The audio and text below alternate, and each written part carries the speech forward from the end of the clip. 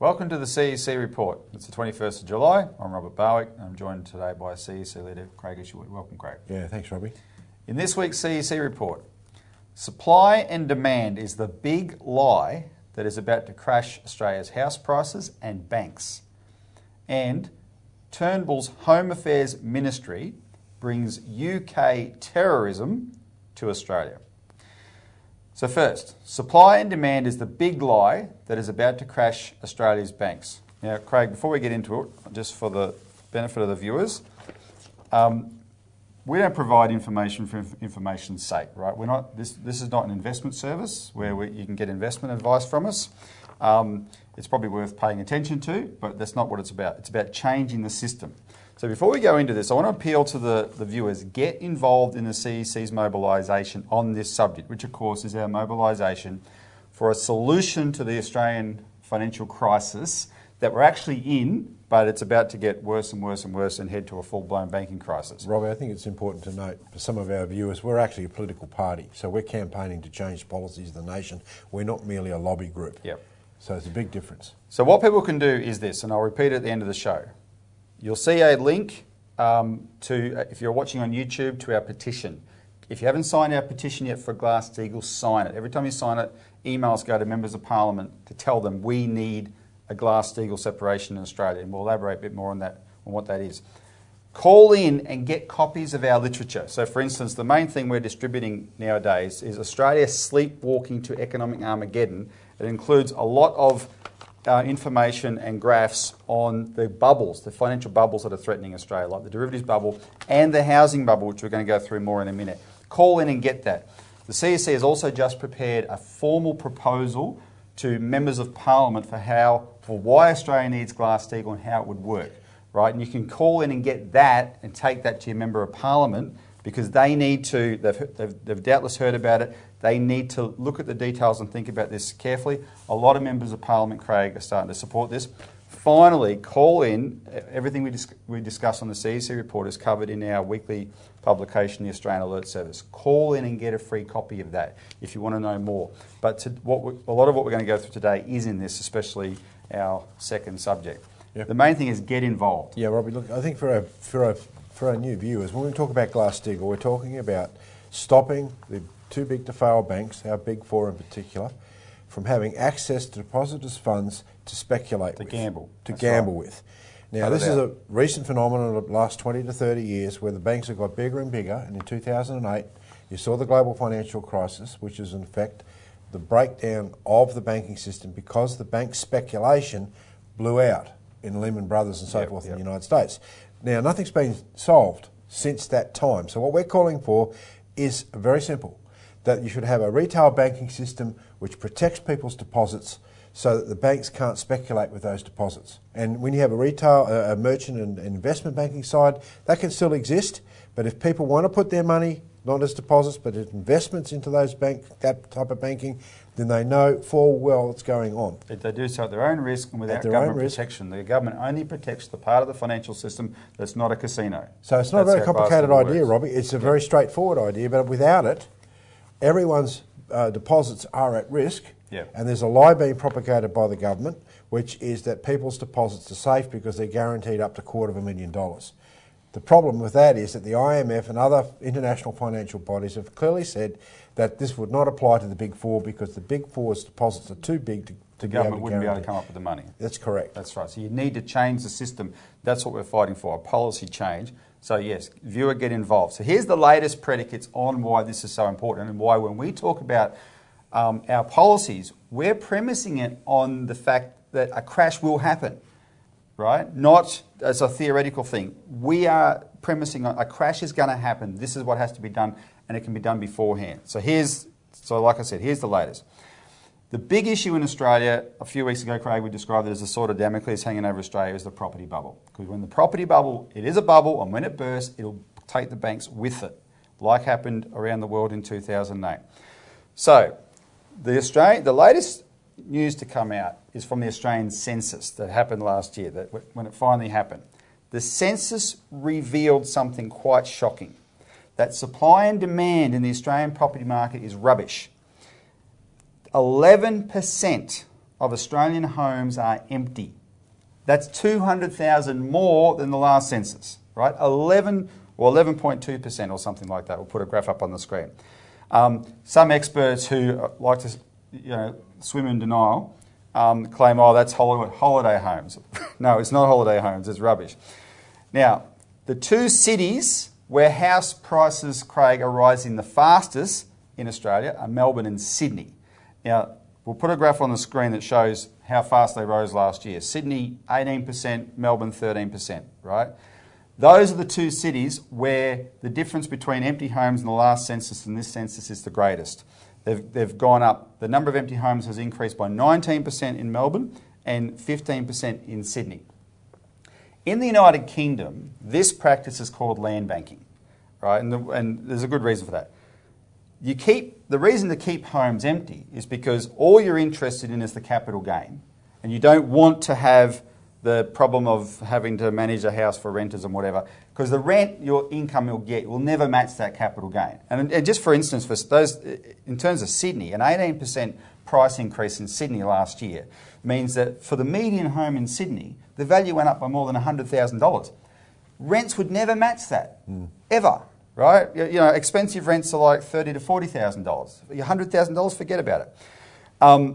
So the problem is, of course, the practice of keeping homes empty to capitalise on that contributes to prices going up, right? Because there's less homes on the market. It looks like more demand. Like the demand exceeds the supply, right? But my point is, it's a fake demand exceeding the supply because of this fake problem. This is not real demand. So it pushes up house prices. It also pushes up rents because there's less homes available for renting, right? And it actually hurts in the long term everybody, but the owners think, oh, good, we've got this. We're taking this and taking it all the way to the bank. However, there's always a sting in the tail. Now, with so many things, Craig, with the financial markets, when you have these props, I call them, or ruses that help push the market up, the very thing that help push a rising market up makes a crash worse when it happens. And let me just explain it. If 11% of houses in Australia are empty, it means the natural floor in the market is smaller than it should be. Mm-hmm. The real demand is smaller than it appears, right?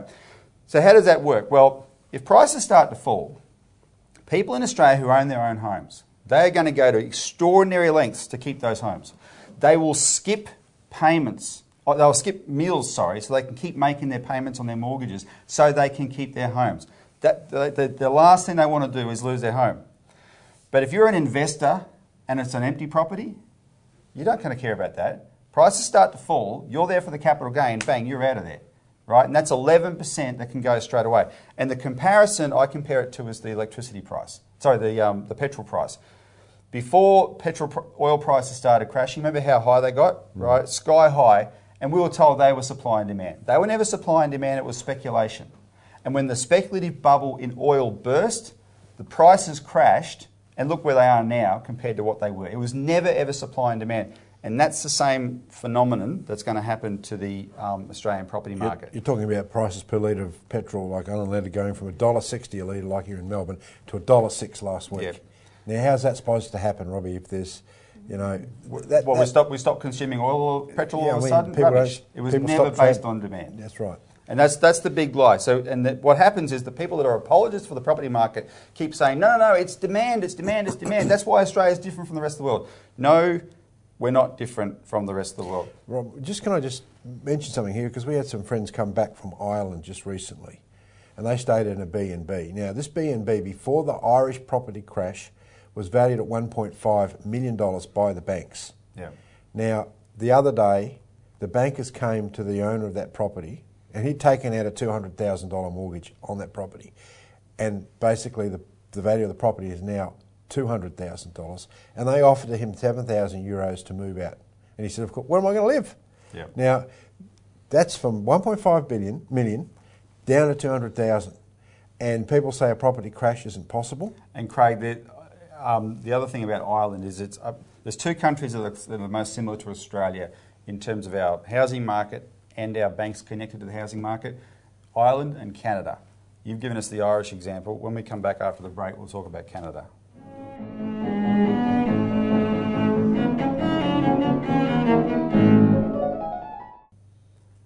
Welcome back to the CEC Report, where we're discussing supply and demand as the big lie that is about to crash Australia's house prices. So before the break, Craig, you mentioned Ireland. Let's talk about Canada, which is very similar. We'll put a graph on the screen there that shows how the Australian property bubble and the Canadian property bubble are the biggest bubbles as a proportions of GDP of all the major bubbles in the last more than a decade or so, right, in the last period. Now, the graph also shows China. That's a different kettle of fish. That just refers to the amount of credit that's extended in China. The difference is what it's invested in, and it's not a property bubble, right? And so we would argue that particular line shouldn't be in there, but that's fine. Look at Australia and Canada. 200% of GDP compared to the US property bubble in 2008, we've got to 160% of GDP. Well, Canada's bubble is starting to shake. Since March, the number of houses sold in Canada has fallen 14%. So unlike Australia, where we're still getting those big turnovers in the weekend auctions, in Canada, the sales are plummeting. The average price of Canadian houses has fallen 10% since April. Now, what's extraordinary about that is that's not uniform. Most of Canada, the average prices are actually incrementally rising. Those price falls have been in two cities, Vancouver and Toronto, which have been the centre of their property bubble. Vancouver's often compared they are the Sydney and Melbourne of Canada, right?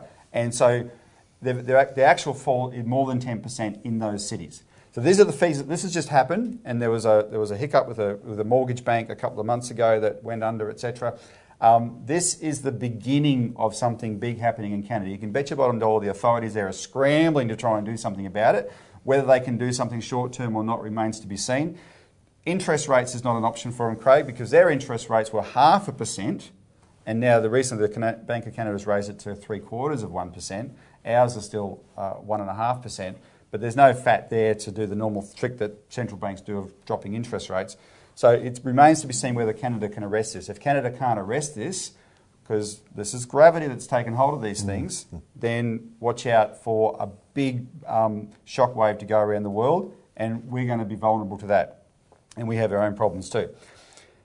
On a related note, there are other signs of the global stock market getting very shaky. Now, at the start of this year, we reported on this program that there's, in the United States, a new bubble has appeared that's even bigger than the 2008 mortgage bubble, which is the corporate debt bubble. US non-bank corporations have borrowed, they've doubled their debt, more than doubled their debt since 2008, but they haven't borrowed to invest in plant and equipment and expansion of their businesses. They've borrowed to buy back shares largely, which is why the US share market is artificially high.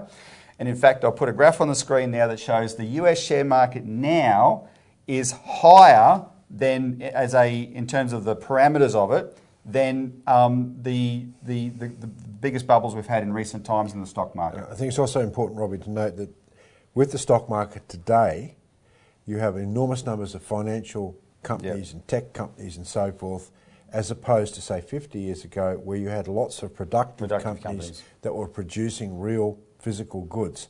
So the nature of the stock market has completely changed, and we've now moved into more like a financial casino and the turnover of a casino. And that graph shows that. So anyway, here's the thing. The IMF shocked everyone at the start of the year by saying that with the US corporate debt bubble, defaults could hit 20%. And why that shocked everybody is because defaults never got that high in 2008 with the smaller mortgage bubble. The total size of the mortgage bubble was $11 trillion in 2008. We're talking about $14 trillion bubble in corporate debt, and 20% defaults is alarming. And what you tend to see is little, it's like an iceberg, right? Little bits shave off at the side first.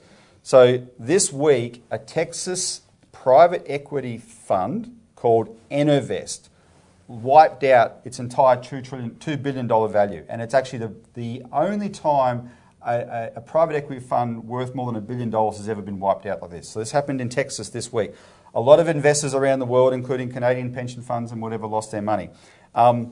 They were invested, Craig, in those companies in the US that started up to capitalise on the high oil prices. Right? So this is a result of that bubble bursting. This has now hit this private equity fund. And it's very similar to what happened. I remember in 2007, end of July 2007, an American hedge fund called the Alpha Fund attached to Bear Stearns went under, and it was the first sign of the crisis that was about to brew.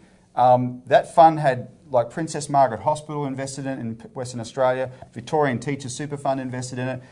Everyone was shocked. What's happening to the financial system here? And then once that happened, everyone paid attention to Bear Stearns. You can see this in the movie The Big Short, and it was the beginning. This is July, August 2007. It was the beginning of a crisis. It's got bigger and bigger and bigger, and by September 2008, blew up the whole world. Anyway, Craig, my question for you is: you've recently given presentations on Franklin Roosevelt, right? He dealt with an economic collapse the right way, properly, as opposed to what happened in the 2008 crash, right? Which has set us up for what we're in now. So, for the viewers, as scary as a crash seems, why is it nothing to be feared if you handle it right?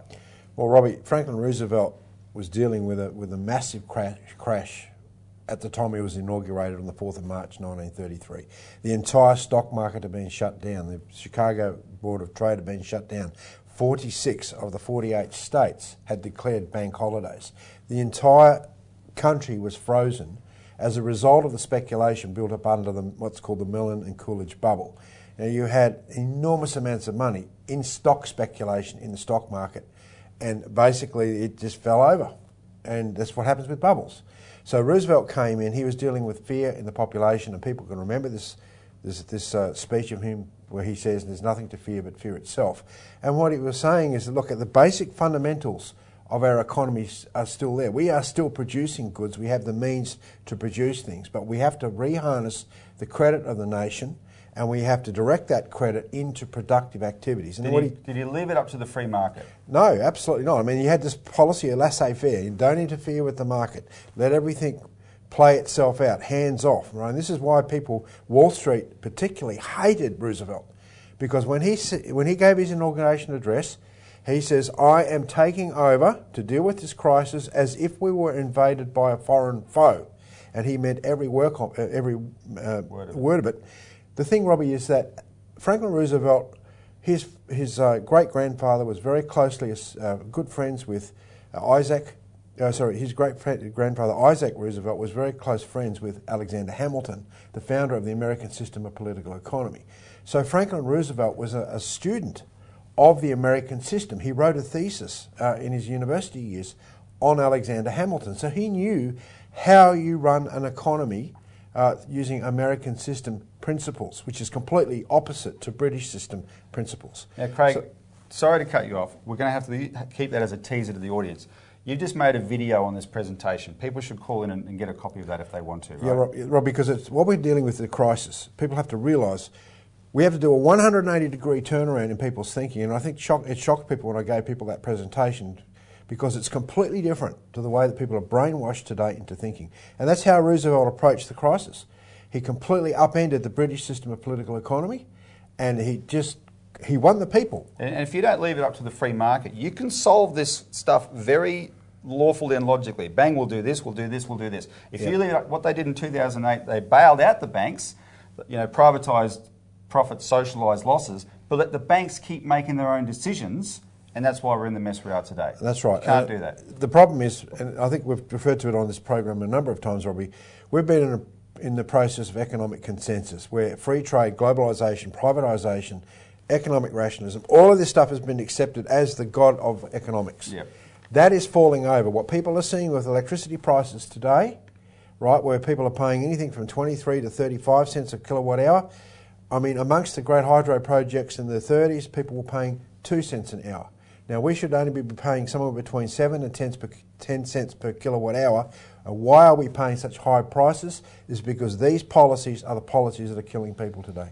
All right, this is why you need to get involved in this campaign, as we said. The solutions are there, but it's up to the people to force the government to do it. Call in, get the literature I've suggested, and get involved.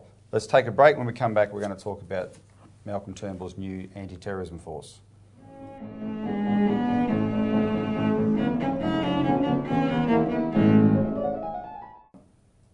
Welcome back to the CEC Report. Finally, Turnbull's Home Affairs Ministry brings UK terrorism to Australia. And just quickly, for the little bit of time I've got left, Malcolm Turnbull this week, Craig, announced he's going to set up a Home Affairs department modelled on the UK's Home Office, and that's supposedly to fight terrorism. Well, if it's modelled on the UK's Home Office, it ain't going to be fighting terrorism, it's going to be orchestrating terrorism, because that's what the United Kingdom's Home Office does. The CEC has exposed all this repeatedly. We've got a pamphlet here, Stop MI5, MI6 Run Terrorism, which goes through a lot of this in relation to the last 2 major terrorist attacks in the UK. MI5 is managed under the UK's Home Office. The latest instance, though, of the UK, what a fraud this all is, after the last terrorist attack in the UK, the public was informed that there was a report that had been commissioned by the former Prime Minister David Cameron into who funds extremism in the United Kingdom. And everyone said, well, let's see the report, right? Why do we have these extremists running around? Let's see the report. Who's funding them? Last week, the UK's Home Secretary, who's in charge of that body, Amber Rudd, said, sorry, we're not going to release this report. And everyone knew why. They're protecting the Saudis, who everyone knows fund terrorism and fund extremism, but more important, they're protecting the UK's own establishment, which is in bed with these Saudis, but actually use the Saudis for their purposes. I want to play a video. I can't remember if we played this before. This is a whistleblower in the United Kingdom, Nicholas Wilson, who has been a whistleblower against one of the world's biggest banks, HSBC. And in the recent UK election, he was on the hustings, which is like a candidate's debate. In his local electorate, he ran as a candidate, an independent candidate, and he's up against Amber Rudd, the Home Secretary. And what you're going to witness here in this video, he's giving his speech, and as soon as he mentions HSBC, watch Rudd on the far left, she writes a note to the moderator to shut him down. So just watch it. Last year, one of the first things that happened was her husband's company, Global Capital, did a deal with HSBC in Hong Kong, a business deal. And then she was in Saudi Arabia in April of this year, selling arms to BAE Systems and doing another deal for HSBC, because Saudi Arabia are doing a share sale of their national oil reserves. HSBC have got the job because Theresa May went there. Saudi Arabia are the country responsible for IS, and they support IS. We supply arms to Saudi Arabia through... Awfully sorry, but it's the subject that we're on at the moment, which is about... I'm talking about Manchester. That is why MI5 was sending kids from Manchester to Libya. Am I being censored? Okay, right, soft on crime, soft on the sort of causes of crime. They want to abolish the Serious Fraud Office, which is independent, so that Amber Rudd can then be in charge of prosecutions through the National Crime Agency. Sorry, which is the person for attack I wish to avoid. Why? I'm sorry, come on. Come on. This is censorship. I have suffered censorship for 10 years. None of people don't know about these things because of censorship. I'm sorry, but... So that she used her power, Craig, in that instance to shut him down in a public candidates event. And he actually said, look, it was HSBC she reacted to even before he mentioned the Saudis. Right? They want to suppress all that, and now she's suppressed this report. And that's the British Home Office that we have just emulated with this Home Affairs Ministry. It's a fraud, it's garbage.